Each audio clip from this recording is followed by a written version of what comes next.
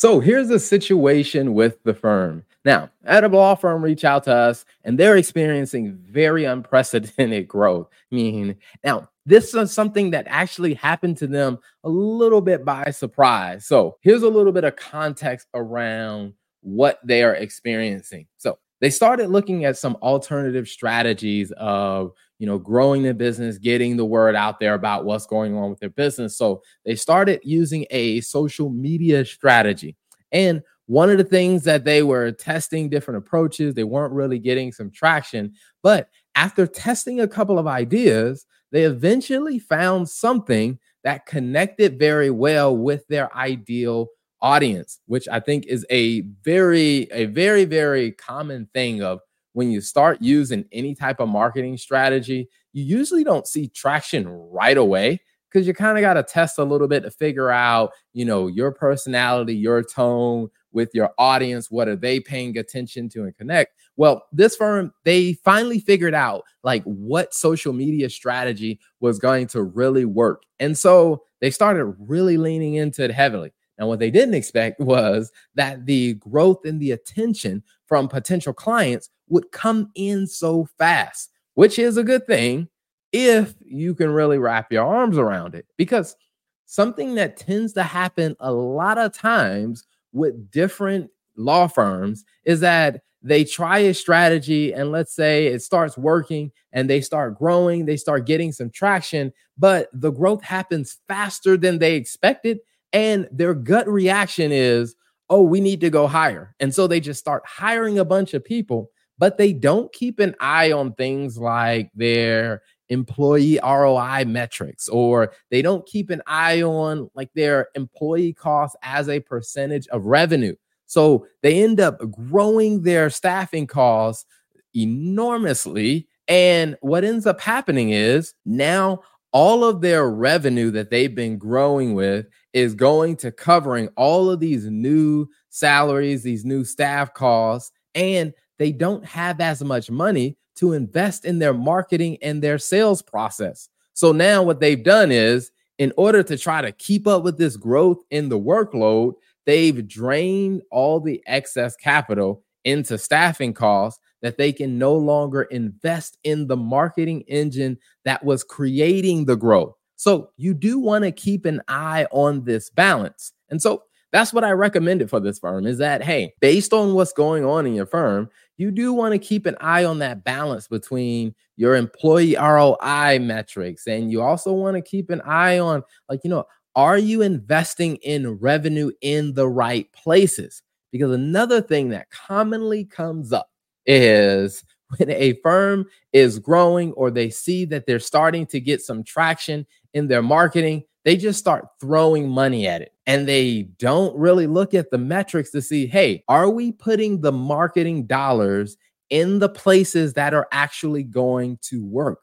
Because I do know you have a lot of people talk about the financial metrics around, your cost of acquiring a client. Well, if you invest more, then you're going to get more clients. Well, if your strategy isn't really tailored to really get you the results, you could be throwing a lot of money into marketing, but you're not getting the results because we're not really monitoring and we're not really looking and observing like, hey, are we using the money wisely? So you do want to keep that in mind as well as not just throwing a bunch of money at your marketing, but you also want to ask yourself, are we using it wisely within the marketing category?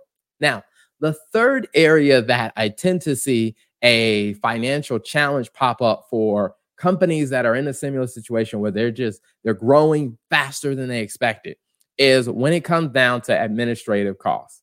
Because when you're in the place where your firm is growing, one of the things that you're going to run into is you're going to probably find that you need more administrative support, whether that is on having an office manager or you're having, you're investing in HR or you're investing in new productivity tools, different things to help you run and manage the business side of the firm. Well, if you're not really keeping a good eye and a balance on that, what tends to happen for a lot of firms is they start experiencing this growth and they're like, oh man, we need to go hire a COO. And they go hire an expensive employee to be the COO.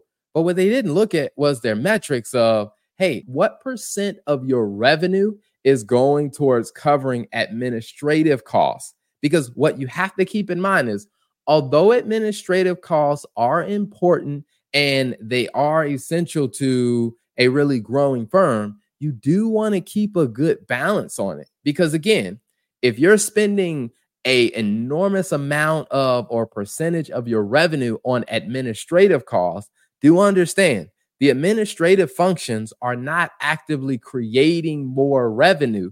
So if you're spending so much money on the administrative side, you could be stopping yourself from investing in the areas that are going to lead to continual growth in your business. And so this is why, for a lot of firms, maybe one good way to look at it is if you're looking at your financial results and you're saying, okay, revenue tells us, hey, what do we have coming in?